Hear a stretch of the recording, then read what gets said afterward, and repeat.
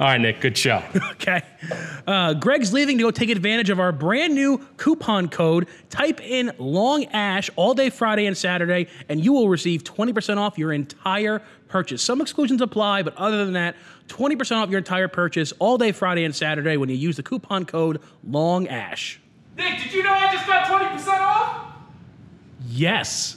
This content is intended for adult cigar smokers aged 21 and older. We have I call these guys not just cigar legends, I call them tobacco legends because out of everyone I've been talking to over the past few weeks in terms of tobacco knowledge and cigar knowledge, combustion, how you're getting certain flavors, how you're blending, what leaves you're picking, these two guys have been among the most knowledgeable. So please welcome Dion Giolito of Illusione and Nick Melillo of Foundation. Gentlemen, thank you so much for joining me today.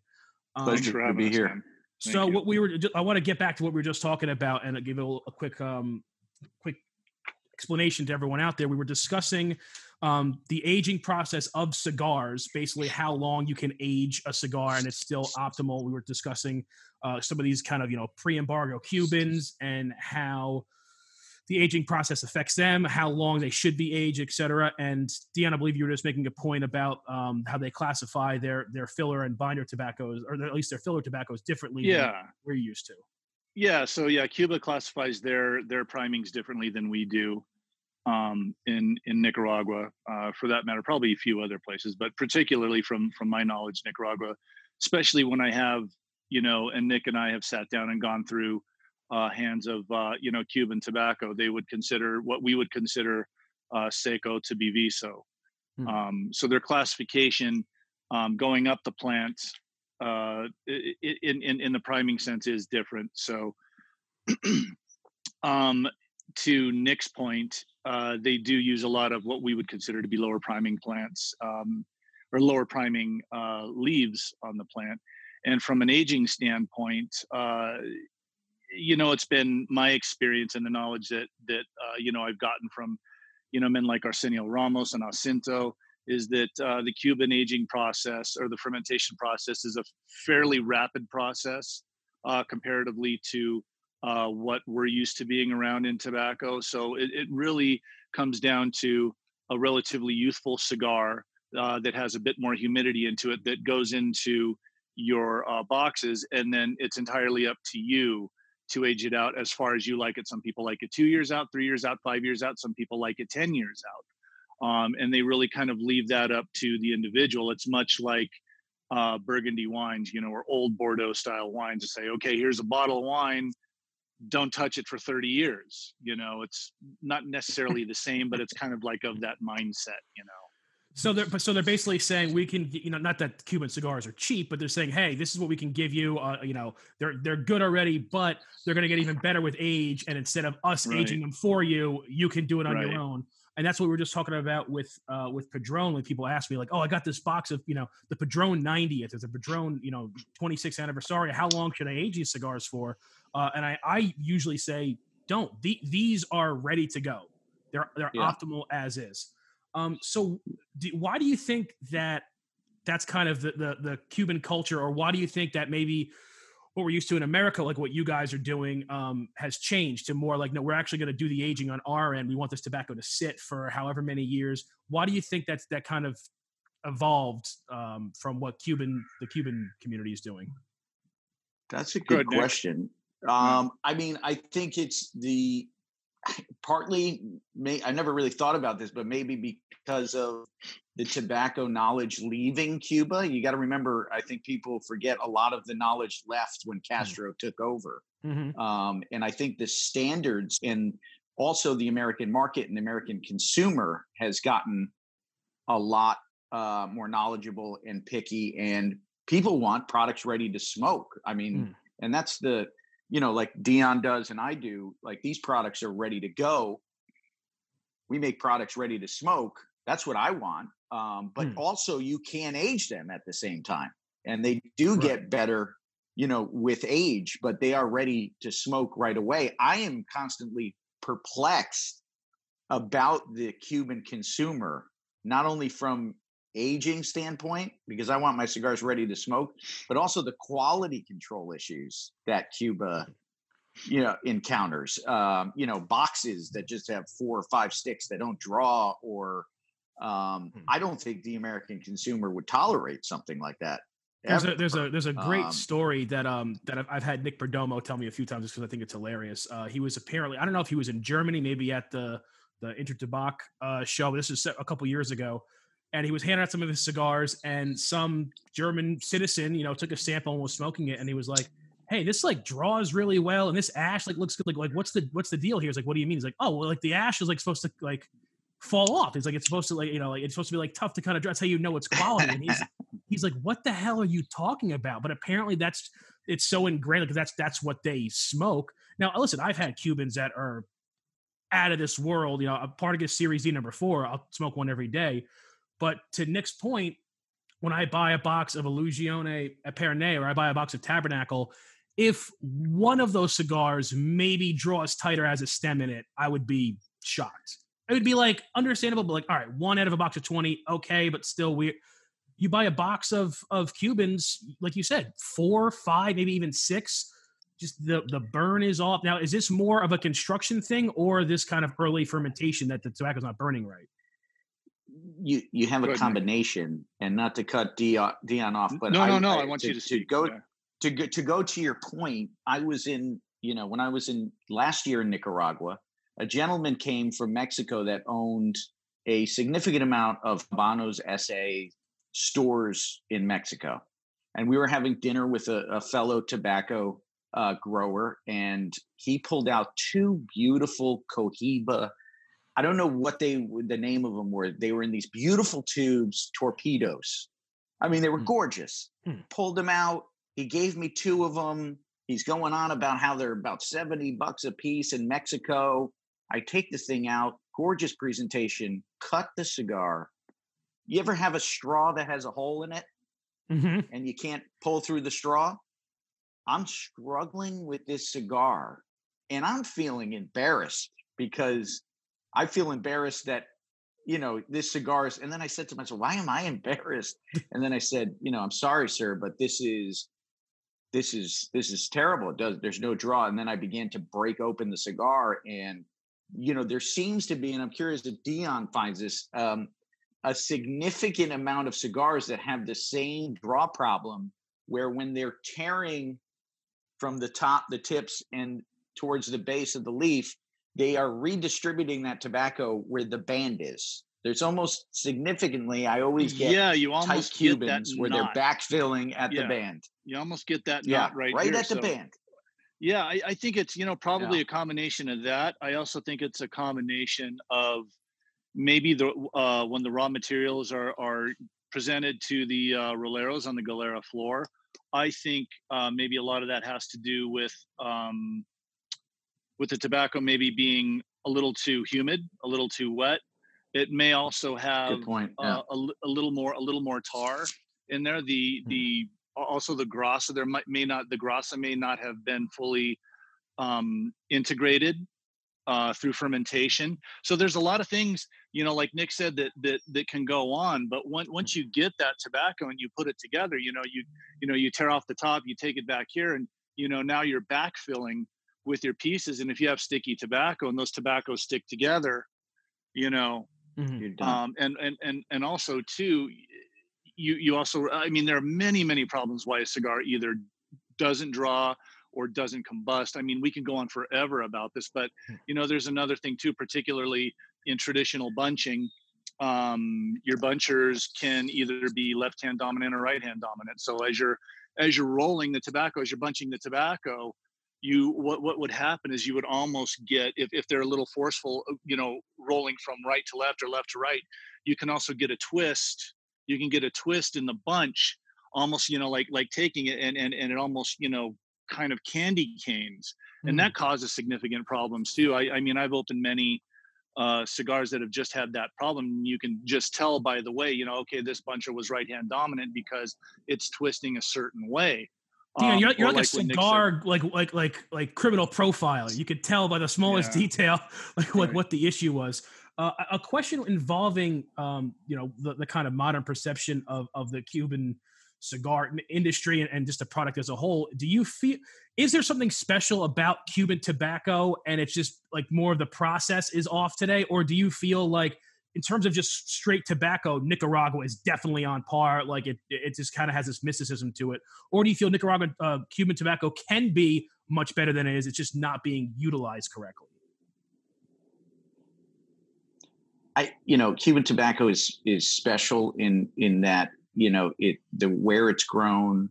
I don't think the quality control standards, the sorting, the growing practices, the practices in the factories, the quality control standards are anywhere near that of the Dominican, Nicaragua, or Honduras. To me, what makes Nicaragua so special is that it's the land of the most active volcanoes in Central America, the most active volcanic soil, and that this soil, the plant that is grown there, is so diverse from its lower priming tobaccos to its upper priming tobaccos. Like Dion was saying before, they do classify their tobacco differently, but also their Ligero, their strongest leaf in Cuba, is maybe like our Viso in Nicaragua as far as strength. And I would say that amongst these other countries, Dominican, Honduras, the diversity in strength, complexity between the lower primings of, and we're just talking about one plant, and then you get into seed varieties, farm locations, and all that. But just overall, this is what I feel Nicaragua has become so special, and why it's such an amazing tobacco, because the plant is so diverse because of the leaf. I don't necessarily, my opinion, see tobacco necessarily like one is better than the other. Like Nicaragua is better than the Dominican, or the Dominican is better than or Cuba's. But to me, what makes a tobacco better or worse is your quality control standards, your sorting and selecting, all of those factors. Because to me, every tobacco has its own characteristic that can be used, in the blend. So I don't see him as like better or worse, but Cuba, I find fascinating, and I find fascinating the consumers. Like this gentleman from Mexico, I said, how many cigars in this box, do you get like this? And he said, this is consistent. You get 4 or 5 sometimes cigar. I said, well, what is the consumer? He said, the consumer that's just a part of, they just accept it. That's fascinating to me, that the brand perception and the mystique is so strong that the consumers tolerate that and still associate quality, which I don't think the American consumer would. No, not the consumer that. I'm curious to know what Dion thinks. Yeah. Not the consumer. I don't think the consumer that we're used to dealing with. But Dion, I would love to hear your. Yeah. So I mean, I think really, look, the thing that really makes Cuba special, okay, is their soil relative to where they are on the equatorial plane. It's a climate and it's a region on the equatorial plane that is perfect for growing tobacco. Their pH levels are exemplary, almost in their natural state. So that being said, it comes down to what Nick is talking about. It's you can have the best tobacco in the world, but if you can't get to the smoke, what's the point? I mean, it's a bad cigar is a bad cigar, no matter how good the tobacco is in it. If you can't get proper combustion, or you're not getting to the smoke or the flavors, or if all the tobaccos aren't firing, if they aren't firing on all 8 cylinders, and the balance in the body isn't coming around to give you what the blender intended to give you when you put together that cigar, and it's like, I also tell people all the time too, and I love it right now, because there's people out there with like, with like the Charlie Brown, on their head, because they think we're talking about Cuban cigars, and we're not, but the thing that I constantly tell people, so somebody walks up to me and says, oh, French wines are the best. I'm like, oh, really? Well, from what region? Left bank, right bank? You like Burgundies? You like Bordeaux? What year? What vintage? Who was the vintner? That there's a whole lot of things that go into winemaking, right? It's like, so I say yes. French wine, there are some world-class French wines, but not all French wines are world-class. You have world-class French wines coming out of Spain, Argentina, Australia, Northern California. You have, in my opinion, probably some of the best Pinot ever to be grown and invented in the world that comes out of Oregon. So it's like, which is it? I mean, if you want to talk about, one particular region is the best. Well, I mean, I can tell you that, okay, maybe in somebody's opinion that, the Behike is the best cigar they ever smoked. Okay. So, but that's not indicative of all Cuban cigars, because if you pick up a Vagueros or a Jose El Piedra, I mean, Guantanamero. Yeah, Guantanamera. I mean, you're that's not, in my opinion, what would be classified as the greatest cigar in the world. It may have some components of very, very good tobacco, but by and large, I think it's like that kind of the history and that mysticism behind Cuban cigars, that it's just people who really aren't in the know. I'm not saying you have to be a total cigar nerd to appreciate a cigar, but these people are, oh no, Cubans are the best. I'm like, that's because some magazine or some TV show told you that, and it's just expected. Cuba is just synonymous with cigars like France is with wine. I'm more partial to Italian Chiantis myself, but I appreciate that France is known for their winemaking, but and you can't get them. Yeah. So that this contributes to the allure and the mystique of the brand. Exactly. And I find them also to be, and it might be, just different because of the evolution of my palate, but I find them to be sometimes incredibly mild, which I don't know if I ever talked to you about this, Dion, but finding back in the 90s, I remember the strength level of a lot of the Cubans to have a bit more body. It was brutal. Strength. Some of those cigars were brutal, man. Which I think because they're much lighter, they can tend to cater towards palates that don't necessarily smoke as often, or that market is a very large market. A lot of people. So it's funny you say that because where back in the 70s to like the early 90s, a lot of the Cuban cigars, I mean, were big, full body, they were robust. I mean, like some of the punches that I used to have back then. I mean, they got me spinning. It would take me like 2 or 3 sittings to like smoke a full cigar back in the day. I don't know if that was because I was a novice or what have you, but when I was getting the cabs, like punch cabs back in the day, I mean, they were very, very strong. But it was funny because as Cuba was on the upswing, you had the Dominican Republic, which was kind of like on the milder side, and then all of a sudden it got so many more people into cigars, with Macanudo and Partagas, and you can go down the line of the great Dominican cigars, even Davidoff. So they're going this way, and then all of a sudden Cuba started going to the milder side, and then as they started doing that, guess what? Everybody else started doing this. The DR and Nicaragua, they all started upping, the strength and the volume of the strength of the tobacco. So I always thought that was kind of funny that, we were passing, that Cuba and then, the other countries are kind of passing each other, as we were going by. Now it's kind of coming back again. So why do you think that is, Dion? Do you think it's because basically those early Dominicans, like you said, Macanudo, your early Partagas, your early, Monte Cristo classics, they were able to attract a wider demographic, people, not necessarily going to destroy you with a lot of strength. But as the American market became more informed and kind of realized more what they were, similar to like the beer industry, everyone was drinking, Budweiser, but as the palates evolved, they started looking for more complex, richer, more flavorful beers. Mm-hmm. And then that kind of happened with the American markets. And now you have companies like you guys who make very complex stuff. But why I'm finding curious why the Cubans decided to kind of go that other way at like the wrong time. You see what I'm saying?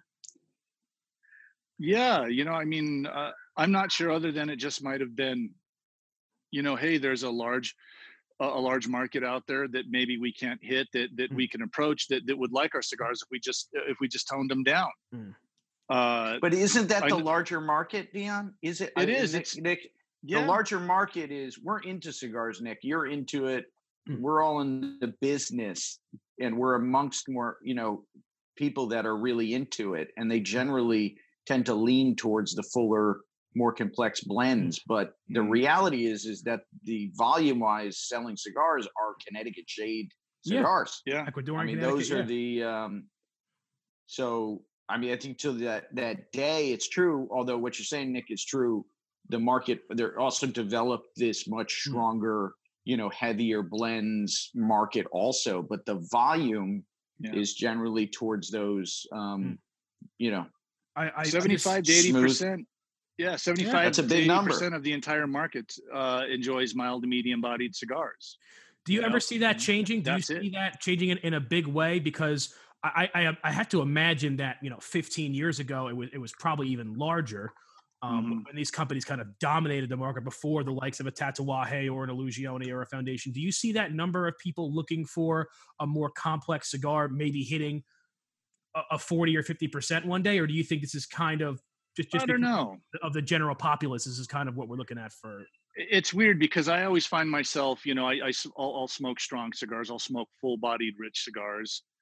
But I always find myself going back into this comfort zone of this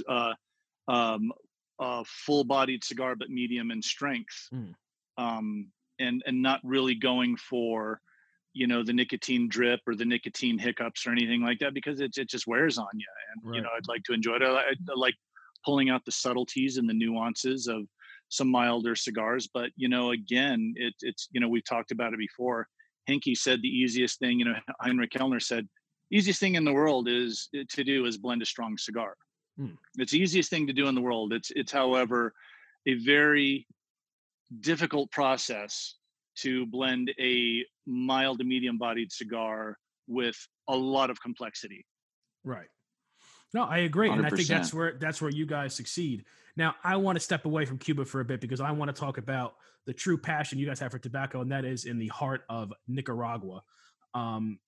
Now, you had mentioned before, Dion, because I kind of want to start from the bottom and work my way up, literally, that Cuban terms for Ligero, Viso, Seco are different than ours. I was doing a little research on this for a blog the other day, actually. But I just wanted to hear your take. These terms, Ligero, Seco, Viso, that maybe you're semi-informed cigar, Ligero is top of the tobacco plant, and then Seco and Viso. What meaning do those names actually have? Is it just kind of location on the plant, or does it have to do with like flavor wise? Does it have to do with how those leaves look? Like, what do those actual terms mean? So I'm gonna let Nick field that question, but sure. Before I hand it over to him, these are broad terms. These are general terms, right? So if you see, Volado, Seco, Viso, Ligero, and Corona, this is a broad general term for tobaccos. Actually, companies or leaf producers, leaf growers, actually kind of have their own language in many cases of what their primings are. Like Oliva tobacco, they classify their tobaccos differently than what. So something that I would say is a Viso cutting 4. They would call it a number 16, or number 15. But anyways, go ahead with that, Nick, on the classifications. No, I totally agree with you. I mean, it really goes based on the provider, the grower have their, own classifications. I think this is why Nick, even with, you were talking about the color shades, you called me up, and there's no really set standard of how it's set. And depending on who the grower is, who's fermenting the tobacco, and then who, if they're selling it into the market and who their customers are, they might have different customers. So they're pulling out leaf specifically for certain customers and might have grades and classifications based on that. And then they also might have different color classifications. I remember I never got to see the Indonesian, or there used to be an Indonesian market in Europe where all the Indonesian tobacco would go. And the Dutch, have been really heavily involved in Sumatra in Indonesia and growing tobacco for hundreds of years. They used to have classifications of colors that were insane. I mean, there was like 100 different colors, and you couldn't. So they had certain customers that this just sort of developed in time. And then also in Brazil, they have their own classification. Here in Connecticut, we have our own classification of how we don't say Ligero, we say number 1 darks. But then that's how it's classified here. Long seconds. There's a grade called mediums here in the valley. But generally, when you're dealing with filler plants, this plant is growing towards the sun. This is the energy of the plant wants to flower. And usually at 55 days, around that mark, the flower is being topped. So then the energy is all going into the leaves of the plant. So for those who, just the basics is, generally speaking, your bottom leaves are going to be your lighter leaves. The middle of the plant, they're going to be thicker and more of your medium-bodied leaves. And then the top of the plant, your ligero, is going to be your thicker, stronger leaves, because all of the energy is concentrating towards the top of that plant. And from there, you get into seed varieties, farm locations, and things can get, pretty kind of complex in that way as far as classifications. But so do you find it is difficult? that kind of where you were? Yeah. Do you find it difficult to kind of navigate that? Like when you're maybe working with an AJ or an Aganorsa, do you have to figure out each company's like kind of classification so you can know what to ask for? Totally. And I think Dion can speak that, because Aganorsa itself, they have their own processes and classifications. And I think Dion's even, much more familiar with that in many senses, because he's worked with them on all levels. Before I started my own company, would purchase a lot of tobacco from them, but I was focused on certain leaves. And I wasn't using as much binders or their wrapper. And that's one of the main reasons why I worked with them, because, Dion had so much experience with them. And when I was first starting, and I think Dion was actually down in Nicaragua at the time, about 6 years ago. And, he said, come on over to the factory, let's hang out. And, I was really interested in working with Nicaraguan wrapper, because I hadn't really worked with it much. And Dion has a tremendous amount of experience with it. So, to answer your question, I think you got to learn. Every grower, every provider has their own way of doing things. Dion, can you give us a little bit of insight? I know you're heavily involved. You're not just a guy to kind of just like say, I want a cigar made, I want to taste like this. You're down in the factory, you're blending, you're in the fields picking leaves. Can you give us a little insight into kind of how Aganorsa classifies? And is it vastly different, or is it kind of within the realm of what one would expect in the cigar industry? Your layers on top and et cetera? Yes, exactly. So for the most part, we do classify leaves as being Volado Seco, Viso Ligero, and then Corona, or you also have Medio Tiempo. Are they different? Is Corona, Medio Tiempo different? Yeah, it's essentially the end life of the end life of the plant. Okay. And it comes in small quantities, and it can be really good. And it's funny. I made about 1,000 cigars because I found this box of tobacco of 2006 on the floor. And there wasn't a lot for me to do on the factory that day, because we were retooling, putting some of the rollers onto my stuff as they were finishing up other projects. So I just kind of dinking around in the factory, and I'm grabbing tobacco. I'm practicing my bunching skills. And so I'm going through this tobacco. I'm like, Harold, this is really, really good. I'm like, how much of this back there do you have? He's like, what is it? It's like it's the box back there with the 2006 on it. He's like, show me. So I walk back there into the sorting room, and he's like, oh yeah, that's all we got, and I'm like, okay, we're going to go put this together. So I grabbed a hand of it. We sat down, and I used a particular blend that I already use in the market. And I said, let's replace the Viso with this. And we put it together. I'm like, man, this thing is outstanding. So I got out the calculator. I'm like, okay, what is there, about a bale there? He's like, yeah, just a little under a bale. So what is that, like about 1,200 cigars? He's like, yeah, about 1,000 cigars. I'm like, okay, take that tobacco, and we're going to make a 6 3/4 by 48 out of all this tobacco. It's mine. So that's really, of that type. Now, it's not to say that more is coming or more can come in the future, but for what I found there, that was it. That was all. That's all that could be found in the factory, and I got it. So back to your question of, classification, to Nick's point, yeah, we do. We use general terms or broad terms, so if we look at tobaccos, and so I really get down to the farms, and not only the farms, but the lots within the farms, and then the primings within those farms. So like, say if I'm on one particular, or if I'm looking at one particular tobacco from, like, say, a farm in, let's just say, Jalapa, right?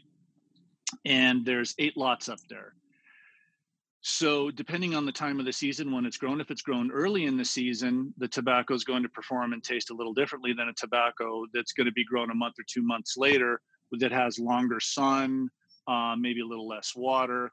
So say like in the beginning of the growing season, as I'm looking and smoking through the lots, I might take lot 1, lot 4, and lot 6 for my particular Viso at a specific priming, because it hits 5 or 6 points that I look for as far as aroma, flavor, taste, olfactory palate stimulation. So I look at that. Then as other tobaccos come out of pre-industria and fermentation, those lots that performed really well at the beginning of the season may not be the same lots that I pick during later parts of the growing season, because the sun has changed, or you may have less cloud cover, or you may have more cloud cover, or you may have less rain or more rain. So you really, what it comes down to is getting into the tobacco and smoking it, and not just taking it for granted and saying, oh yeah, these are the best lots, I only want lot 1, lot 4, and lot 6. Right. The second part of the growing season, I might have to go to lot 8. I might have to go to lot 3 and 5. It really depends, because if it doesn't hit the 5 or 6 points that I look for in Viso, or Seco, they all have different specific characteristics and ways that they need to perform, whether it's combustion, whether it's taste, whether it's olfactory, what have you. They'll have to have a specific, they'll have to tell me a specific thing. They all have, within tobacco itself, tobacco is a language, right? And you have to learn how to speak the tobacco language. But within that, the tobacco, the primings, they have like little dialects, right? So your Seco is going to tell you something completely different than the higher priming Visos or the Ligero on the plant, even though that comes from the same plant. So it's like, yeah, it's the same tobacco. It might have some similar characteristics, but it's almost like a different dialect in a country. It's speaking the same language. You just have to notice the nuances, that interpret the nuances that it's telling you. So it's a lot of work, and it's hard. It's mentally exhausting sometimes, but in order to keep that quality and that consistency, you have to do it. And if you're not doing it, you're just leaving it to whoever to make your decisions for you. And me personally, I can't do that, because I don't have that type of, I have OCD. So, and I can immediately tell if something is effed up. It's explanations like that why I really wanted to get you on this show again. I can listen to you talk about this stuff for hours. And I think that listening to what you're saying, my palates change over time, and what I look for in a cigar has changed over time as I've, matured. Not that I'm a mature guy. I'm wearing a Budweiser hoodie, but as my cigar knowledge and palate has matured, I used to look for a lot of flavor or a cool size. And now one of the main things I look for is consistency. And that is something that with every Illusione I've ever had, if it's the same size from the same, from the same line, I'm like, this tastes exactly as how I remember it. And it takes that detail of knowing these different variables that go into it to get that consistency. And I'll tell you, as one of your fans, thank you for doing that. No problem, man. And I could say that probably the same thing about Nick here too, because I remember, Nick's got a couple of projects that comes out of AJ's factory. And, I've been to AJ's factory many times, smoked through his tobacco, have even used some of his tobacco from time to time. But by and large, the cigars that were to AJ's style and AJ's palate, even though they were good, they're good for many, many millions of, for making millions of cigars, and for hundreds of thousands of people enjoying them. They just weren't they weren't in my wheelhouse. Then Nick goes over there and then he gives me something. He's like, here, try this. And I'm like, dude, what is this? It's like, oh, I'm doing this over here. And I'm like, this doesn't taste like anything that comes out of there, man. It's like, and then I'm just like, now the friggin' wheels are spinning, you know. Mhm. And I remember we're sitting at dinner one night, and he gives me one of his tabernacles, and I'm trying to pick it apart. He's like, "No, man, it's not that. It's this." And I'm like, "Well, isn't that?" And he's like, "No, man, no." So he really kind of opened my mind to what AJ has over there, but with Nick's knowledge and his expertise in tobacco and raw materials, how he could take the same raw materials that AJ has at hand and put it together and get something so unique and just so juicy and rich and delicious. I mean, it completely, opened my mind. And that's the great thing, about having a friend like Nick, is because we always, are bouncing things off of each other and talking about business and, in our industry. And for the most part, sitting down with the old, with the Cubans, back in the day, whether it was Arsenio or Jacinto, even still today, sitting down with them, they don't just freely offer up information. But if you ask them, they won't lie to you. They'll tell you exactly what it is. They'll tell you why. They'll tell you how it came about. But you got to ask, So it's like this big round table thing. And so Nick, in that type, Nick and I in that type of in the spirit of the old world style, we like to talk about it, and we like to make sure that that we're on the same plane and that we're looking at the same things, or that we're kind of like on the same path. Another guy that really does that too really well, and I love talking to him, is Ernesto Carrillo. I mean, you sit down with that guy, I mean, he's a wealth of knowledge. Yeah. But Nick is making some incredible things. That's why Dion is very Dion. I do enjoy what exactly what you said is why I think we really hit it off when we first met. I think we first met Dion back in 2008, 2009 in Nicaragua. Mm-hmm. Yeah. Is just the way he's able to articulate, a lot of these things that I've seen and experienced, but the way he articulates them is an art form in itself, because he describes things so perfectly in what the process is and what I'm trying to do also. So yeah, I think that's why we sort of hit it off from the beginning, and we were fortunate to spend a lot of time together in Nicaragua when we first met, and just it was like two kids in a toy store, because we were just around tobacco doing what we loved. And I don't claim to know anything really. I'm always learning, and I think that's what's gotten me to this point. I think Dion's in the same position, because you do have to listen to the tobacco. There is a language being spoken, and there's so many fine details that from the outside you would never think there are until you really get into it. And I think just observing and learning from a lot of these amazing people like Arsenio Ramos, Ernesto Perez is also one of my, tobacco kind of idols, and just the wealth of knowledge that exists, in Nicaragua from families that have been in the tobacco industry for, many decades, and just learning and listening to the leaf and, experimenting and, coming up with new stuff. Yeah, but I mean, there's another brain. Yeah. I mean, she's, you get around that guy. I mean, it's amazing. I think, Arsenio Ramos, God rest his soul, was, man, just always a man to be around and listen to the way he talked about tobacco and his just love for the leaf. You see these guys, it's in their blood. They have such a passion for it. So to learn from these guys in that older generation, and then being able to put your own spin on things, being able to put your own likes in, and that's kind of how I started learning tobacco. When I first got to Nicaragua, is I knew what I loved in cigars, and being able to then identify where some of these flavor profiles that I really loved, where they were coming from, and then seed varieties at farms, and it's just constant growing and learning. you guys have, I think, and maybe I'm wrong, but just from my experience in the industry, is you guys have such a unique perspective that you lend, where it's.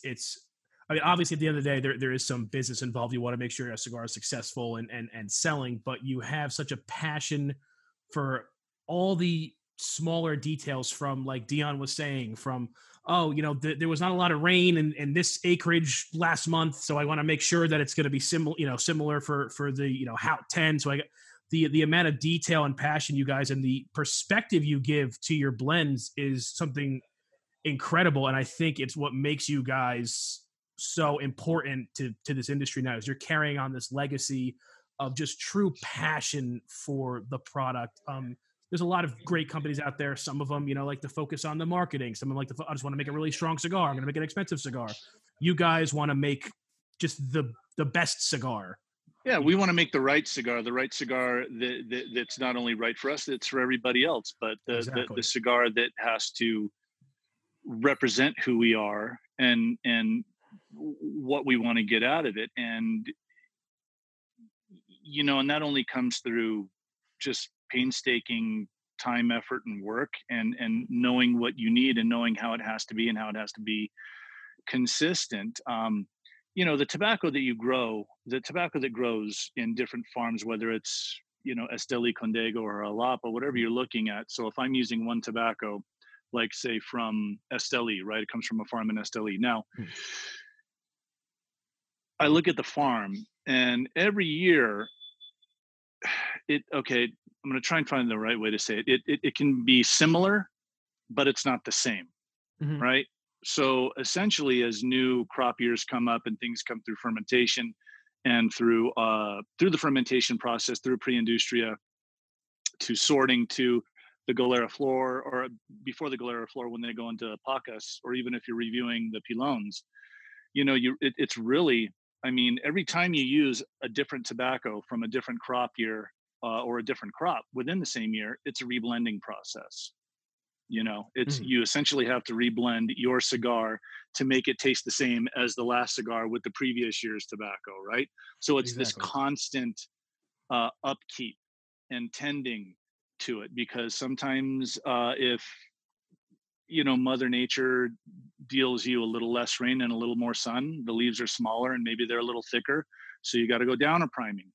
If there's a lot of cloud cover and there's a lot more rain, maybe the leaves get a little bigger, get a little more washed out, they're a little thinner. Now you have to go up a priming on your Viso, just to maintain that flavor, or that style, or that body. Just, you can't use cutting 4 Viso from one particular farm all the time and hope that it's going to work, because most of the time it will, but sometimes it doesn't.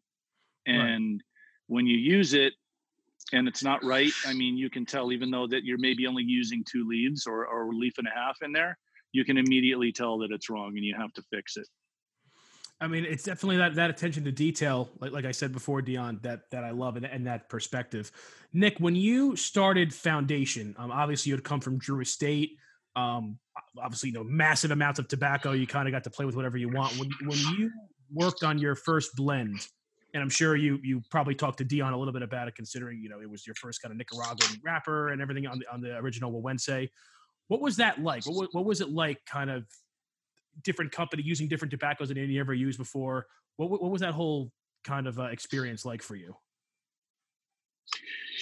So, fortunately, I've had experience, working with a lot of the tobaccos, like I said before, but some of the tobaccos not as much. So, for example, the wrapper, the Corojo wrapper from Jalapa, and I was fortunate to have Dion there and Arsenio Ramos, which really helped me in that process when I was working on Wawense. But it was kind of natural for me, because I had worked with many of those tobaccos before. And for me, being my first project, I really wanted to do 100% Nicaraguan blend, because I never really worked on a blend that was 100% filler binder wrapper for Nicaraguan for the market. Although I played around a lot with many blends over the years, I knew I wanted to have that Nicaraguan puro. So for me, it was nice because it was a natural transition, having Dion there, knowing the guys, I'd known Arsenio since 2003, Cinto over at the Eduardo Fernandez for so many years, had a relationship, had been purchasing, a lot of tobacco from them. So for me, it was really natural, and they really opened their doors to me and, let me do whatever I wanted to do at the factory. And it was also great because I was able to bring some of my experience and knowledge and know-how to their operation and help, with their operation also. So it was a good kind of great exchange, two-way street where it just sort of naturally happened. But yeah, it was like Dion and I just took over where we left off. Yeah. And to Nick's point, it's, having that relationship with the farmers gave him a lot of comfort in coming into the factory. Plus, again, it was an exchange of ideas. They already knew him, they already knew Nick, they already respected Nick for his tobacco knowledge. And again, it just wasn't like walking into a place and saying, this is how we do it, you're going to get it how we make it, and that's it. It's that is not how it is at TABSA, because a lot of things that they used to do back in the day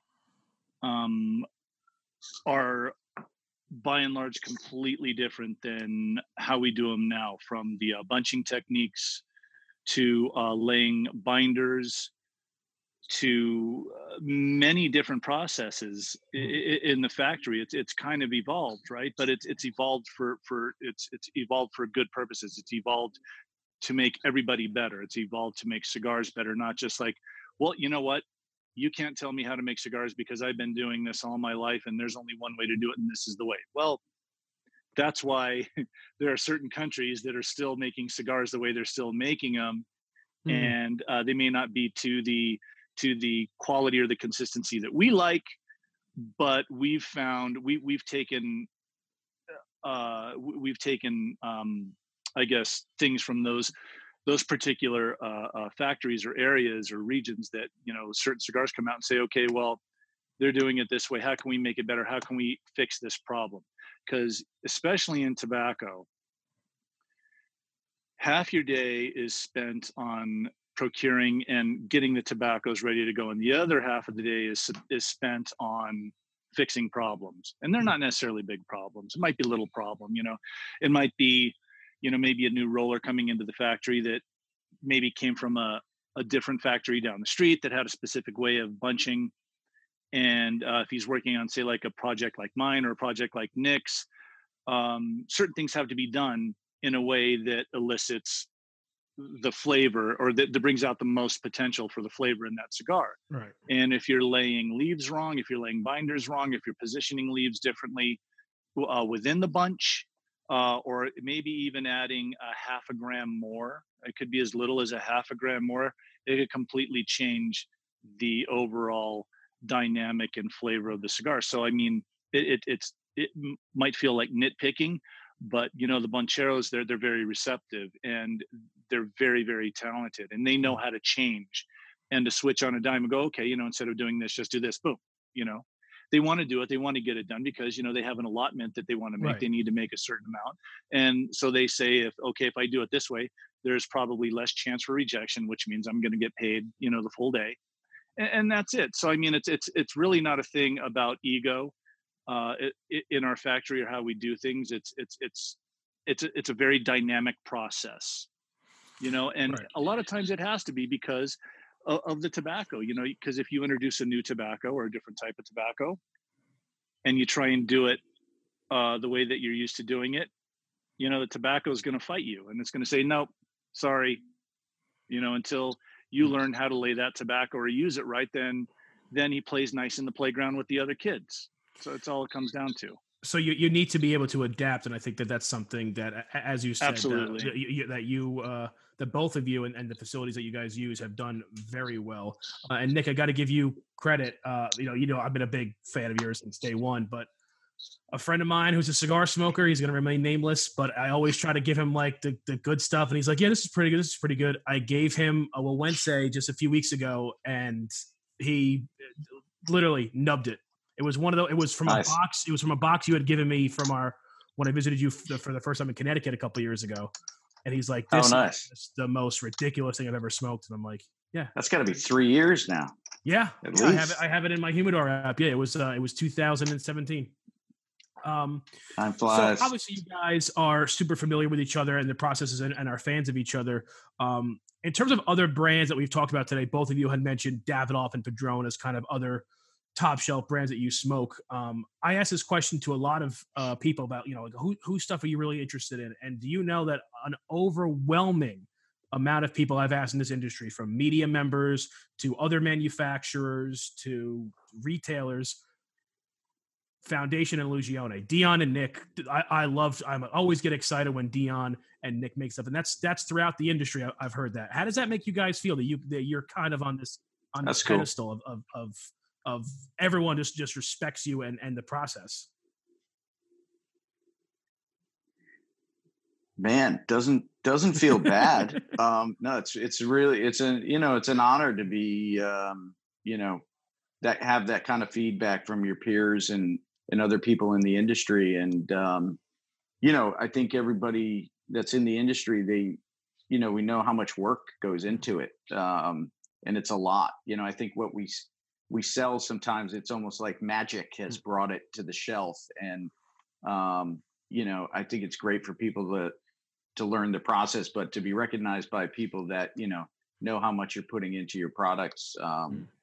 It's an honor. And it's real humbling. I can imagine it is. Nick, what are Illusion? It's all his fans calling him, telling him how much they love it. That thing.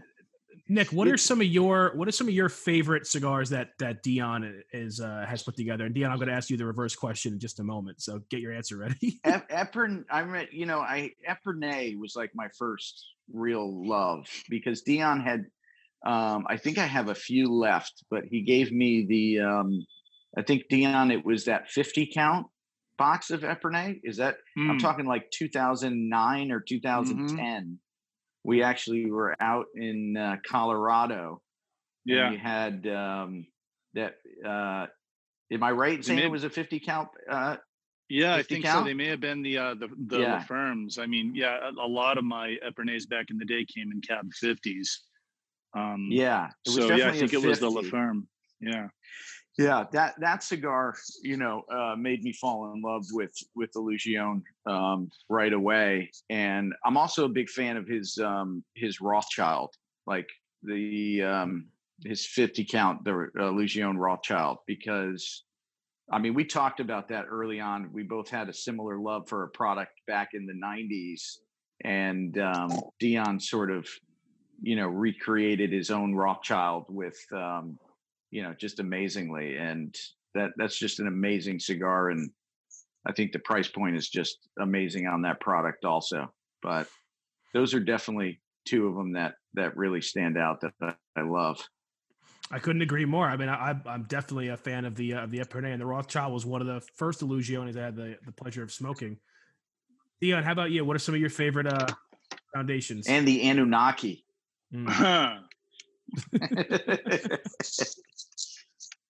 That's one of my favorites. He's fielding calls right now. No, Robert just told me the phones were down. I think it's because I yanked the cord out of the wall.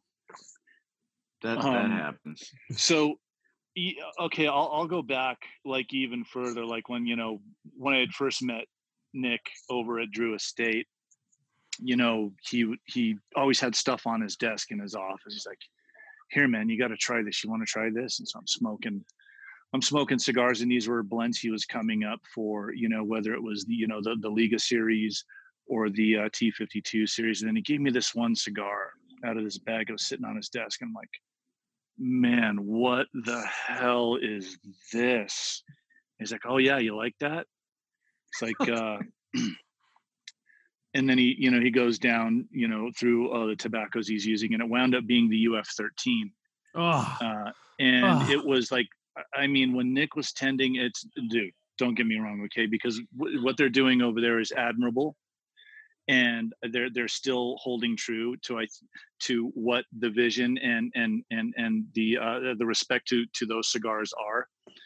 But Nick just added that little bit of twist and his, I don't know if you want to call it his passion, his heart, his romanticism of it. But I mean, he handed me a cigar and it blew my mind. I mean, I said, this is like if I had the most perfect, let's say, Padron 46 year anniversary, right? Mhm. Or something like that similar. I'm like, this is everything I would look for in a full-bodied cigar. It's rich, it's complex. It just had everything going on. So then I was up their ass all the time. I'm like, Nick sent me home with like 2 bundles of the UF13s. You lucky And dog. they weren't even out. They weren't even out, and I'm smoking them. And so I'm finding myself hitting up Nick, and he's like, "Oh no, we don't have any right now. We're between this. We're waiting for this tobacco." I'd hit up John. He's like, "Yeah, man." He's like, "I'll send you a couple boxes. Just do me a favor. Gary really likes your Epernay Le Petites. Send Gary a box of Petites, and I'll send you some of my. I'll send you some UF13." So the UF13s were really like my cigar. It's like, Right. I found any way I could to get them because that one time that I was sitting there with Nick. So the other thing, flash forward into like 2018, 2019, I go into the factory and Nick isn't there. And I can't remember if you're arriving a day or two later or whatever it was, but anyways, so I'm in the factory, just looking at my production and check, looking on his production and making sure, that the weights are right and stuff.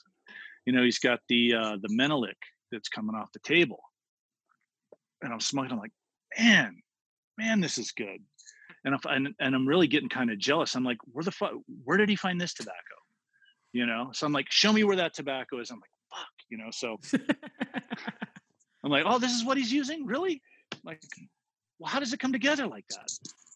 So I didn't get into the blending, or anything. Like, I didn't talk to Harold too much about it. So they would come in every morning. I would either go out on the Galera floor and grab my cigars, then I would smoke them. I'd make sure, that they're good. I'd go through the weights and stuff. And, but guys would come in and out of the office and they'd ask me, what are you smoking? And I'd have all my cigars laid out in front of me. And I'm just sitting here like this. And I'm like, Menelik, second day. Got all my cigar sitting in front of me. I'm just like, what are you smoking? I'm like, Menelik. I'm like, it's just so friggin' good. So then that's when I started texting Nick. I'm like, dude, you got to make me a 6 3/4 by 48 in this blend. I don't care how much you're going to don't fucking charge me, whatever you want. I don't care. I said, I want 50 bundles. I want them just for me. And I still haven't gotten them yet. So wait a second. They said that they shipped them up to you. No. You never got them? What, the Menelik? The 6 3/4 by? No. All right. I never got them. Yeah. Nick's mad. They told me that they shipped them up to you. No, they shipped my cigars. They shipped my my 2006s because they were made. Oh, okay. And they were shipped up to Miami. Ooh. Once we get off with this, I'm going to check. Yeah. But because the last time you had to remind me 2 times, and then I made sure that they made them, but they told me that they were shipped up. So I thought you got them. Yeah, Nick, you also promised me. You promised me some of those too last week, Nick. So you better. This is yeah. I know I didn't do that. I think it's worth mentioning. Dion and I met, and this is a cigar that I'd like to mention because it has to be mentioned. But we met in 2009. It's got to be 2009, right? Yeah, I think 2009. Well, let's see. 08, yeah, 09. 08, 09. It was when, we really, worked together on a brand called Nosotros, which was a DE Illusion collaboration called Nosotros. So basically, we spent a bunch of time together, and I was able to just, I was in charge of all the tobacco purchasing at DE. So I pretty much, laid out all of these bales of tobacco, and there it is. Oh, why have I never seen that before? Oh boy. that it's Wow. those are like diamonds, like a rare diamond. You got the Robustos? I got the It's empty. 60. Anyway, Tease. just to see Dion, Dion work in, it was a newer relationship. We hit it off, but I didn't really know much of his knowledge in tobacco. Like I really wasn't familiar too much with his background at that time because I was in Nicaragua all the time. I was out of tune with what was happening in the market as far as other brands and whatnot. So, I was kind of not following social media. It wasn't as present. So I wasn't fully aware of like his background and knowledge in tobacco. And within, a day of working with him, I started, oh wow. I mean, this guy has some serious knowledge. And then to see him work and put together that blend, and that first blend he put together for that cigar was probably to this date one of the best cigars I've ever smoked in my life. Dude, with those original bales that you guys had stuffed away, amazing. Amazing. There was nothing. I mean, yeah, it was a moment in time, and unfortunately, things. But that just goes to show that. Yeah, that it goes to show again that it's the blend is largely due to the tobacco, the type of tobacco, how long it's been around, how long it's been sitting. I mean, we only had a finite amount of tobacco to make some of the best cigars I think we ever made. And then when we go to Angel, or we go to this guy over here, that guy over here, and say, okay, can we get these materials? Like, oh yeah, no problem. We can get you whatever you want.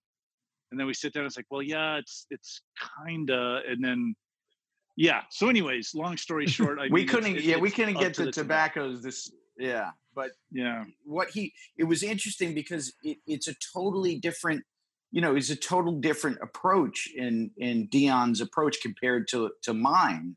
And I think that's what's interesting about, the industry and blenders is it's like putting me into a kitchen, with someone else. You're going to come up with a whole different creation. Exactly. Just based on, you can have the same ingredients and the same thing, but people have different approaches. And that's sort of how I learned over the years, was early on for me, it was learning from old school guys that were a little bit more rigid, that would say, okay, you don't blend this tobacco with that tobacco. It's just, they oil and water. Really, that's it. Yeah. And then you would go and you would say to that same person, well, this guy does it this way. Oh, that guy's full of crap. He doesn't know what he's talking about.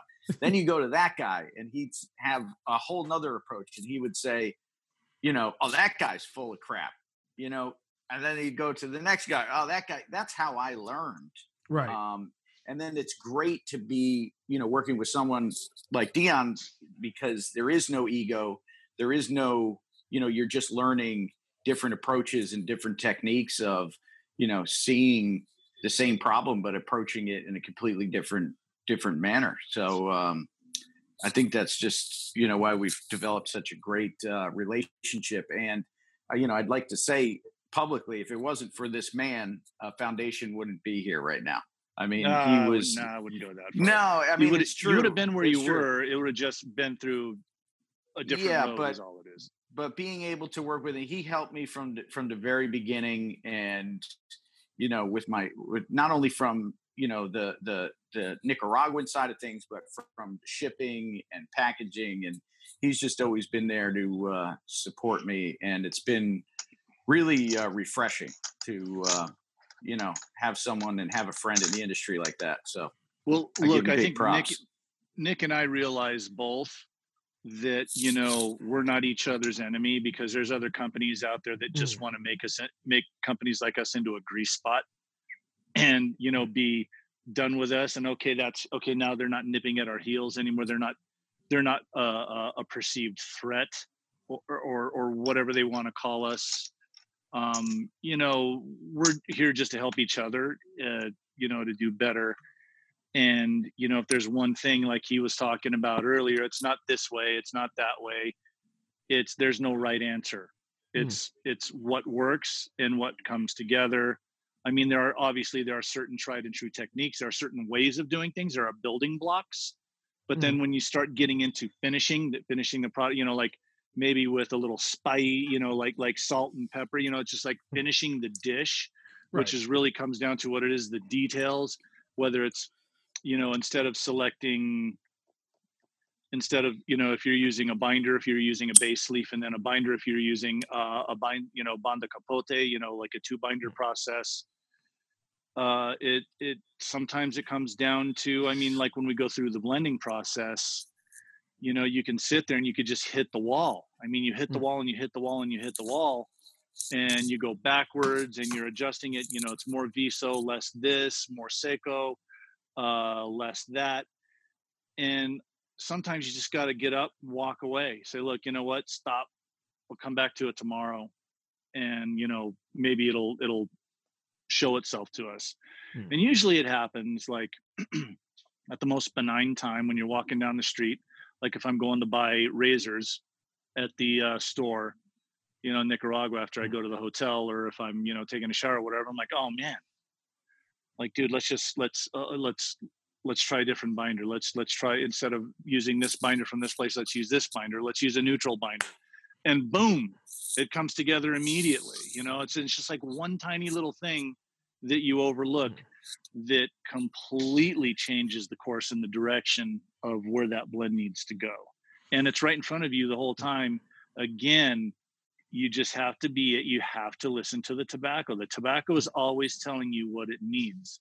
And you have to be able to decipher and be able to speak its language in order to know what to do with it. That's fascinating. I like how you were kind of describing it to a recipe. Like there are these foundations, like there's a certain way you have to make a cake, but you can always add in your own twist to it. Yeah, it has to have flour and it has to be baked at a certain temperature for a certain amount of time. But in terms of the ingredients, the different sugars, the different toppings, there's always a way to make it unique and to make it work. And I find that completely true. Yeah, you want to make a little moist. You want to make a little more a cake that's a little more moist. It's a little more dense. Put sour cream in there. Or put some pudding mix in there. There's always a little thing you could do. You have the basics, but if you just add one little thing, it just completely brings it all together. My grandmother used to put a scoop of coffee in her icing to make it just a little bit richer. That was her trick. Ooh. So I have one more question for me before we go to just a few fan questions. And can I make one comment? Yes, sir. Can I make one comment? I'm sorry. Can I swear on the show? Yeah. Yeah. Is that all right? Yeah. You sure? Yeah, of course. I don't have to. I got to read you a text that a friend of mine said. You have to bust Libretti's balls that he's talking to Foundation and Illusion and he's wearing a fucking crowned heads hat. What the fuck? You have to bust him on that. You can even give me credit for it. Little does he know I'm a big crowned heads fan. So who is it? Somebody that I know? I don't know if you know this particular person. I'm not. I think Dion knows him. I can have one guess who it is. Yeah. All right. Take a guess. I can go with Huber. No. It's not. No, John, because he would. No, he would do that. Is it BM? It's a mutual friend of ours, Dion. Eric is his name. Yeah. No way. What is he doing? Little does he know it. Jesus. I don't know. He's not working. What is he doing on here? He's sitting around. He's smoking cigars and he's building himself a walk-in humidor in his house. I think that's what he's doing. But no, nice. Little does he know we're big Crown Heads fans. So I knew that John is an admirer of both you guys. I'm very close with John. We were all on a chat with together with him. He's just busted balls. And I had to weigh this because John went out of his way to find me the only size 8 in the Crown Heads inventory because I'm that's how big my head is. And he specially sent me this hat because it was the only size 8 he had. And I can't fit into. We're big fans. So. He doesn't realize how big a band Crown Heads is, and he doesn't realize how much you wear Foundation shirts when you're on with other people. I think when we were on with Huber. Eric just texted me. Eric just texted me. Oh, that's right. I forgot he knows you. I know Eric. Yeah. Oh no, I wear my I wear my Wise Man Maduro shirt. I think on every cigar dojo that I do. No, Just I about know. every dojo. I know. He's Um, just busting balls, yeah. Eric. Uh, He's good at that. Dion, do you make What's up, any Eric? do you make any apparel? Yeah, I'll I rock do. it, man. I'll rock. Yeah, I'll rock I got a some. bunch of hats, a bunch of shirts, ton of shirts. Well, I actually I'm still waiting for my shirt. Didn't I bring you shirts last time? No, it's the black one. The black one with the double the Phoenix. Remember? We was on with Brian. Oh, that one. I think haven't he's made sending any- me. He's sending me one. You haven't No, made I any was of on those with in a while. Howard. I was on with Howard and Brian. You weren't there when I was busting his balls. Right. I didn't. Yeah, I I'll just have to built. make one I just built a hat shelf. Some hat shelves in my room, so I need to fill them up with more cigar apparel. But yeah, I owe John. Sorry, I cut you off. No, it's no problem. I owe John for finding me the only hat big enough to fit my fat dome. So, so my question to each of you is: I know this is probably going to be to you guys, it's going to be a complex question, but what was the first tobacco? Either when you were just smoking, when you were, I know Nick and Dion, when you're kind of working in the retail industry, or when you were working on the manufacturer side, what was the first tobacco that you either smoked, tasted, or worked with that you truly fell in love with? And you're like, this is something I really want to keep using. I have an idea for Nick. I'm guessing it's going to be something grown in the mighty valleys of deep Connecticut. Yeah, I'm definitely biased in that. Working with Connecticut broadleaf for the first time. And I didn't work with Connecticut broadleaf until I was in Nicaragua. So, I'm 24, moved to Nicaragua. It's like 2004. And here I am, in a warehouse in the north of Nicaragua. And here is fermentation piles of tabaco de mi tierra, from my lands, the great state of Connecticut. So to be, just to see that process is always, amazing for me. So being up here and seeing the crops, going through the crops, and then going and seeing those containers arrive to Esteli, and, just to see, that whole, supply chain of, tobaccos from around the world, especially from my home state, is pretty amazing. So I find it really unique, Connecticut broadleaf, and the combination with Nicaraguan fillers for me is it's just an amazing combination. So I'm definitely biased towards the Connecticut.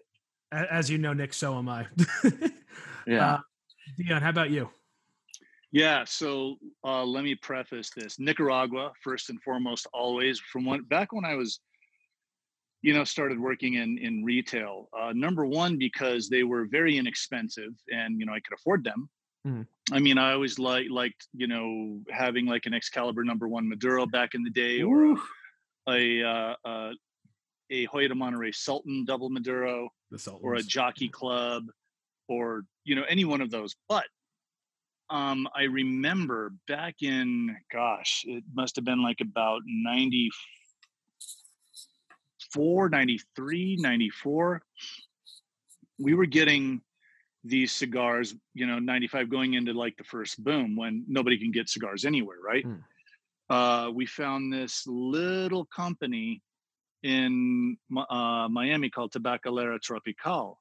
And a man by the name of Pedro Martin owned it. And they were very, very inexpensive cigars, but they were just so poorly constructed and poorly rolled. They really reminded me of like my first box of punch, a cab of punches. I mean, practically every one of them, they were a dowel, they were unsmokable. But man, when you got that one, you were just like, oh, this is it. So we'd order them. We'd order from Tabacalera Tropical, and he would have them in half roller boxes, like 100 count boxes, similar to like the Rocky Patel Edge trays. Mm-hmm. And it was a unique flavor. It was a unique tobacco unto anything else that we had in our humidor. It was so good. It was so delicious. So I started doing some research on it, and it kind of went away for a while. And then after, working for that store and then going out on my own in 2004, I had learned that Pedro Martin had sold the company to Eduardo Fernandez, and Paul Palmer was the lead on that, the lead contact. So I called up Paul, or actually scratch that, I go back, and Pete was actually having some stuff made through Tropical. His original Hibaro was made through Tropical. Arsenio used to call it the Buffalo Bill.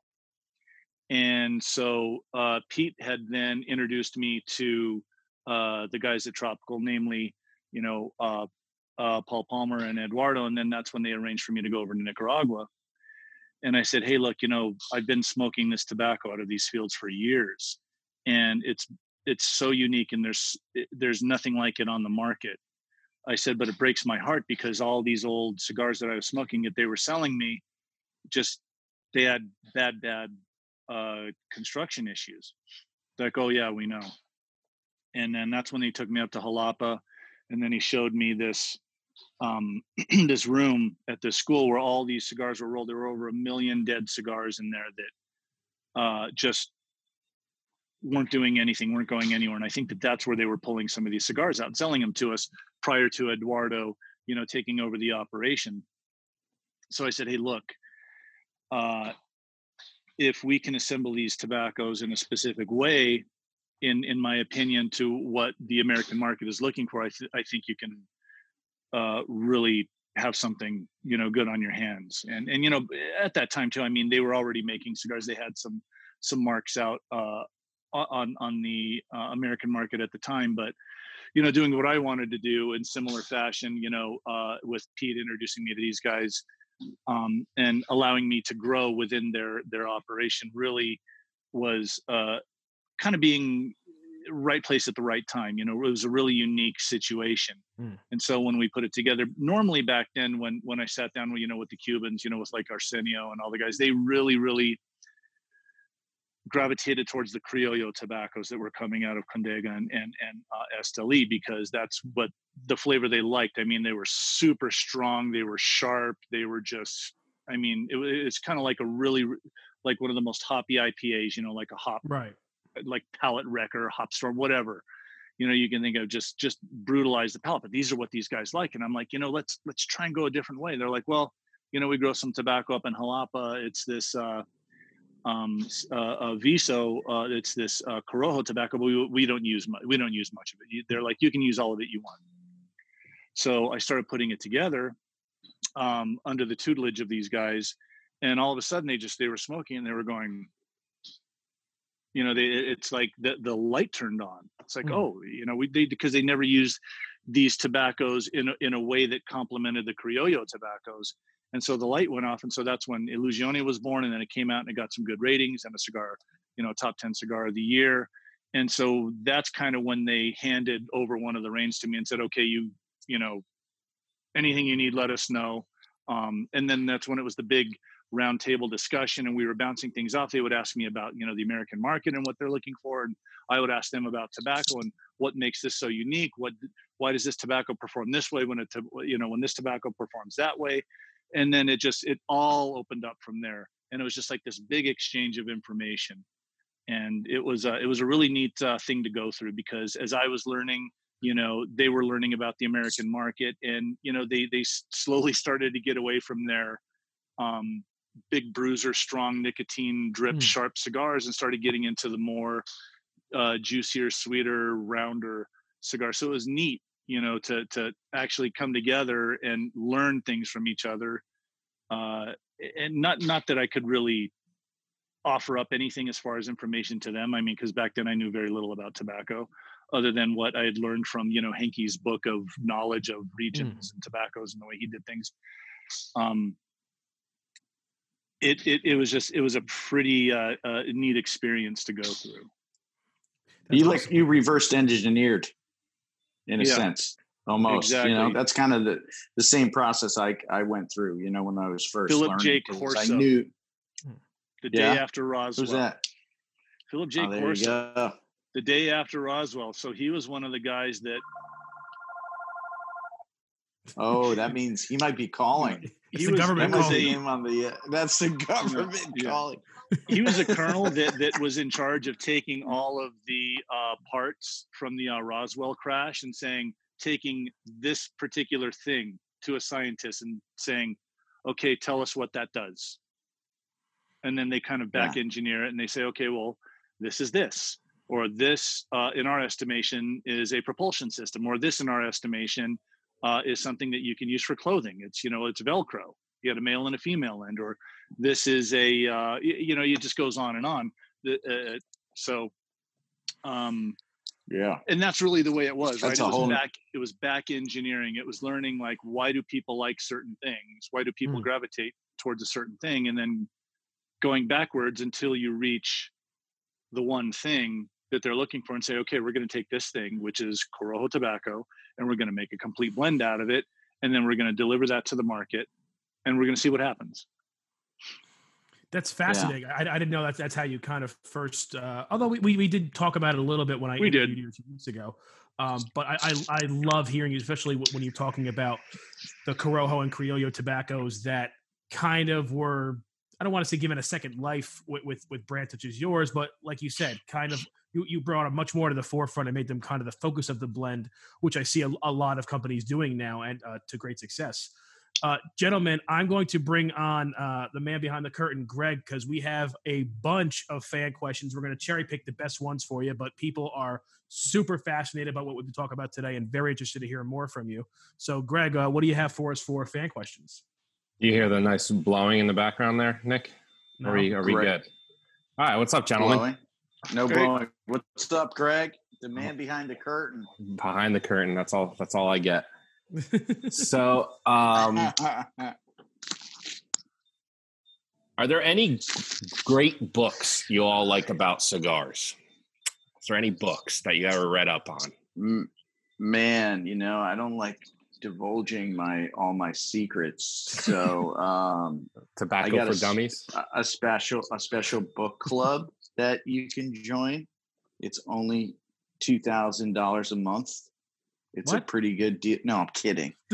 I'm just making things up. So good books. I recently, sometimes I get into some old books. I was reading some tobacco crop reports, and I came across an old book called Textbook on Tobacco, which is from the early 1900s. You might be able to, I found it from a book collector online. That's if you really want to get into, some serious tobacco knowledge.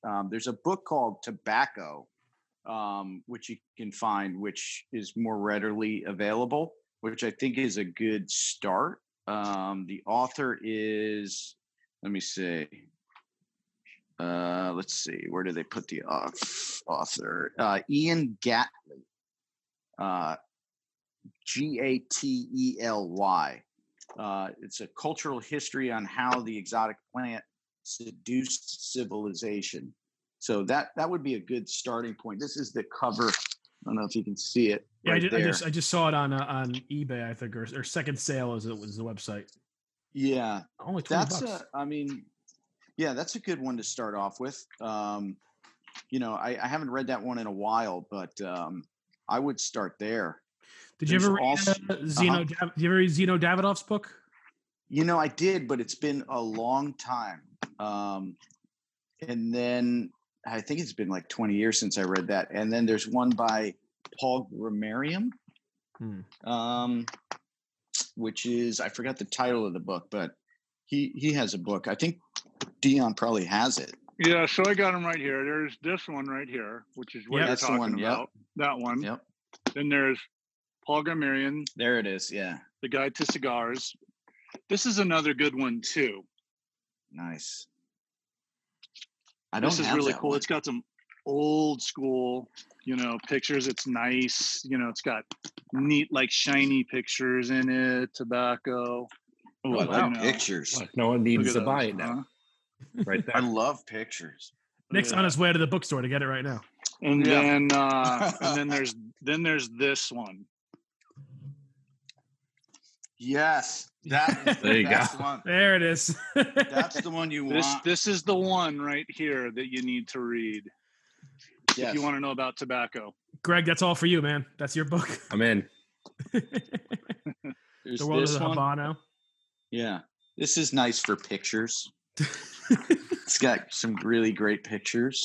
It's like my kid when he Yeah. comes back from school. Like opens his book bag and gets the books out and starts reading it and looks at the pictures. It's Look great. at all these pictures.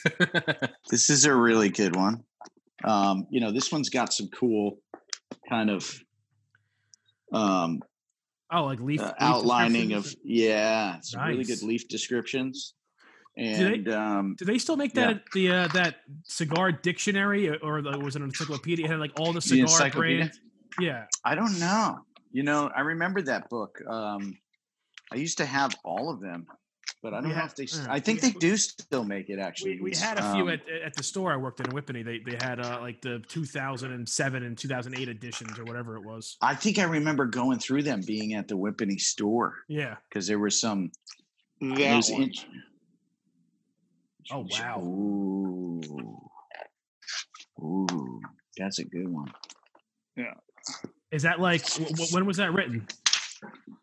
There's been a couple of publications of this, but these books. This book back in the day was like $135, Oh wow. and then I found a Nice. source that sold them to me at cost, and I had like 30 of these books in the store, and then I sold them all. But it just wow. goes through all the Woo. Cuban cigars, the original Cuban cigars made back in the day. There's Davidoff, stuff like that. So That's beautiful. this is kind of like really the Bible for me as far as like sizes and types and brands of original Cuban cigars. It's really cool. I mean, That's awesome. Yeah. That is really cool. yeah, and you won't. There's one post-revolution Havana cigars. I'm gonna have to find that one. I don't have that Yeah, one. Minron Ni. Minron Ni was the guy that put it together, and he is probably There's the one foremost called- collector of Cuban cigars in the world, or was. There's one called the Smoking Gods. Mm. It's kind of a hard one, but it's all about indigenous and mainly Mayan smoking Nice.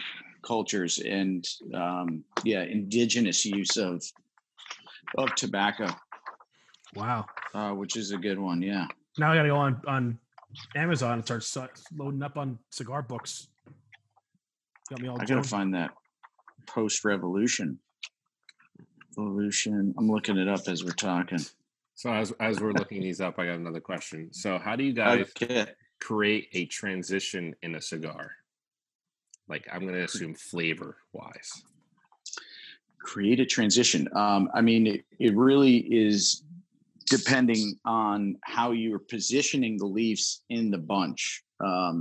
For me, is really how you would create, transitions in the cigar. So, a lot of times you get cigars that might start off the first third that are very heavy, very potent. And guys might say, "Oh man, it's really strong," and then after that first third, it sort of mellows out. Yeah. Or you might have a cigar that starts the first third and it's really maybe milder, and then it starts to get stronger. That has all to do with the leaf position and the distribution of where you're tearing and distributing those tobaccos. So, the leaf, as it's connected to the stalk, is going to be more bitter. So it's interesting. Sometimes you get people that, tear and use that and put that in the foot of the cigar, which is not a style that I use because that's going to be more, but again, everybody has a different way of what they're trying to do, but it's almost like, having vegetables or, broccoli. You're not going to keep a really long stem of the broccoli and cut that and eat it, because a lot of times it's going to be a lot more bitter and more potent and not be flavorful. It's similar with tobacco as you get closer, to the leaf, being closer towards the stalk position. So it really depends on, how you're distributing based on the blender, the factory. I don't know if you find the same, Dion. Yeah, so it's interesting you say that, so as you have the leaf, that goes like this, and then you have the two, pieces that come off from the stalk. Arsenio would call those the feet of the old woman. And that's exactly it. You don't want to use the feet of the old woman, right? So a lot of times we just tear those off, or before they're being, before they're being prepped, as they're being prepped for the Galera Flora, we just cut them off, on specific primings that we use, because it does impart a bitter flavor that you just don't want in the overall blend. Positioning of the leaves is key. It's critical. I can take, if I use 4 components, maybe let's say 5 components in one cigar, right? And one instance, if I'm using a Criollo binder and a Corojo binder, or I'm using a base leaf of one and the other, if I have Criollo on the bottom and Corojo on the top, and then I put the fillers in there and the Ligero and then the wrapper on there, it's going to smoke one way. If I accidentally switch those binders, invert those binders, it will taste like a different cigar just by flipping those 2 leaves. Also, what Nick is talking about, positioning the leaves, if you position more of the tips of the leaves, because that's, the tips of the leaf up here is kind of where that almost explosion of flavor would come from, that, the fireworks. And if you position too many of those up towards the top, you're going to get what Nick was talking about, that explosion of flavor, how it just peaks like that. Then it just comes down and mellows out. Well, that almost gives you kind of a false read of what the entire cigar is going to taste like, because the first inch of that cigar is going to taste completely different than the middle third or the back third of the cigar in relation to where you put those tips. So it's very, very important as you're tearing the tobacco and backfilling that, you either use most, if not all of them, or if you're using all of those tips, that they're dispersed within the blend, at least relative to what I do, that you get more consistency in the flavor, where you don't have all those tips together, and it's going to give you a false read of what the blend is intended to be. Wow. Just to touch on too, Nick, you brought up before, is veins in the cigar, like pulling. It's, it depends on what people are talking about sometimes, but there is still veins in all of the leaves in the filler. Always. We call them, what Dion was talking about was the old lady's legs, also is known as frog strips, right? Because if you look at the leaf, we remove a very good portion of that central vein, and then the actual leaf looks like a frog. But vein, a lot of times, some guys kind of pull out veins. Sometimes, like, they really go aggressive and they're pulling out veins. A lot of times that's just natural in the leaf. If you have a cigar, of course, you're not supposed to have, like I was talking about with the broccoli, a really thick, pronounced vein that is, really close to the stalk. You don't want that. But at the same time, vein provides a lot of flavor to the leaf. And it also but provides in any space. cigar, it also provides space within the bunch itself for aerification. Right. Exactly. So like, if you see, this is kind of nasty, but you can see a vein right there in the center, I could pull out veins from the cigar right now, but it's not necessarily a bad thing. It's not a bad thing. Right. Yeah. It's not like if you have like a stem or some kind of thing and like actual protrusion in there. It's just like part of the natural leaf. Yeah, I mean, if the tobacco wasn't stripped properly, then that's an issue. But sometimes I see people posting and they like very aggressively like get pliers and they're like pulling out veins. And you could do that to any cigar pretty much, especially if you have blends that are using heavier Vizos or Ligeros, you're going to have much more of a pronounced vein structure in those types of leaves. Where you'll also run into problems, and it's really the problem that I've seen as far as veins. If that tobacco is not properly humidified when it goes into the cigar, so if it has too much humidity, that center vein is going to tell you everything you need to know relative to the suppleness and how ready that tobacco is used. Now, it's fermented all the way through, right? Okay, so if it's fermented and it's proper and it's ready to go, that's one thing. But if there's too much humidity, if you look at that spine of that vein and it doesn't break in a certain way, if it just kind of like bends over like that, there's a lot of moisture. It's holding a lot of moisture. So then what you're going to run into is you're going to run into construction problems. You're going to run into that as the heat hits that vein, it's going to expand that vein because all the moisture is in that vein. And it's going to create problems, Yeah. So, and that's the main way where we take tobacco down from the curing barns in fermentation, that central vein in the moisture in that vein is one of the main ways of telling, It's the whether telltale. tobacco is ready. Yeah. Mm-hmm. Wow, this is like a tobacco 201 course. I'm gonna be rewatching this on our YouTube page consistently for all these details. Greg, I think we have one more question for today. Is that true? Yeah, Nick. The Charter Oak. That- How long did it take to make that blend? That, just a side note, that post Havana Revolution book, Eric just sent it $1,000 on Amazon right now. Dion. Yeah, Yeah. Yeah. Um, it's crazy. so Charter Oak, how long did it take to work on the Right. blend? Yep.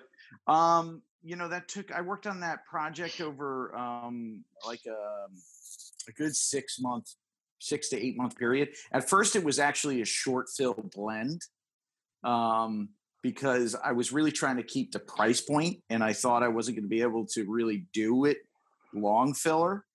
And unfortunately, the first, I was working on it, had a short fill blend that was pretty decent, but then was like, no, this is just not going to do it. So fortunately, I was able to work with AJ Fernandez on that blend and really come out with an awesome long filler blend at such a great price point. And a lot of it is due because of AJ and just his access to growing and being able to have some incredible Seiko tobaccos, because that's really where I'm able to get that price point at a better price point, because the crop is yielding much more lower priming tobacco than your Vizos, Ligeros. You have much less yield from the crop in those. Those are the more expensive. The higher priming, the more flavor. Those are the most sought after. And sometimes That's the filet mignon. Yeah. The filet That's mignon it. right in the center of the plant. So that's where a lot of the price is. So to be able to sometimes have Seikos that are not bitter, really don't have much flavor, is sometimes a tough challenge. But unfortunately, I work with, AJ, who does an amazing job in growing some amazing Seikos that have a tremendous amount of flavor. So, Yeah, Seikos are tough, man. Seikos are tough to work with. You can find the holy grail of Seikos one crop season, and it just gives you everything you want. It's multidimensional. And then you look at them again coming out of the same farm, and they're just they're bitter, and they can even in some instances be stronger and more aggressive than your upper primings, which is insane. And you can even find Ligeros. Everybody talks about, Ligero as being strong, being full bodied. You can actually find some very, very mild Ligeros, very sweet, very aromatic Ligeros that really won't beat you up too. But again, you got to search, and it's all about just smoking them. It's all about going through bale after bale and lot and farm and priming and getting what you want and using it. So that attention to detail, like we were talking about before. Mm-hmm. that's what it's all about. Greg, is that the last question for today? That is for today. Gentlemen, I want to thank you so much. This has, as always, we're talking to you two, been an absolute pleasure for me. I always feel super jazzed after talking to both you guys. I'm ready to go smoke something now. I'm going to pull out one of those Wednesdays, Nick, from a couple of years ago. See how I got the nice yellow wrapper on them now. See how those are smoking. And I might have to bum one of those from you. We'll see. When I get Enjoy. that special Menelik that you were making, give me a few of those, and I'll trade you. First Dion's got to get them, and then we'll. Yeah, of course. Yeah, right. I'm gonna find out where those are at. Meanwhile, they're in his back room, and he smoked through half of them. But thank you guys both so much. This has been awesome. I'm looking forward to talking to you guys again. Everyone, thanks for watching today. Make sure you head over to jrcigars.com. We have a tremendous selection of cigars from both Illusione and Foundation. And where else are you going to get them? But jrcigars.com. So thanks everyone for watching. And Nick and Dion, thank you so much for joining us. Thanks, guys. Dion, peace. Nick, thanks. Greg, Talk thank to you. you.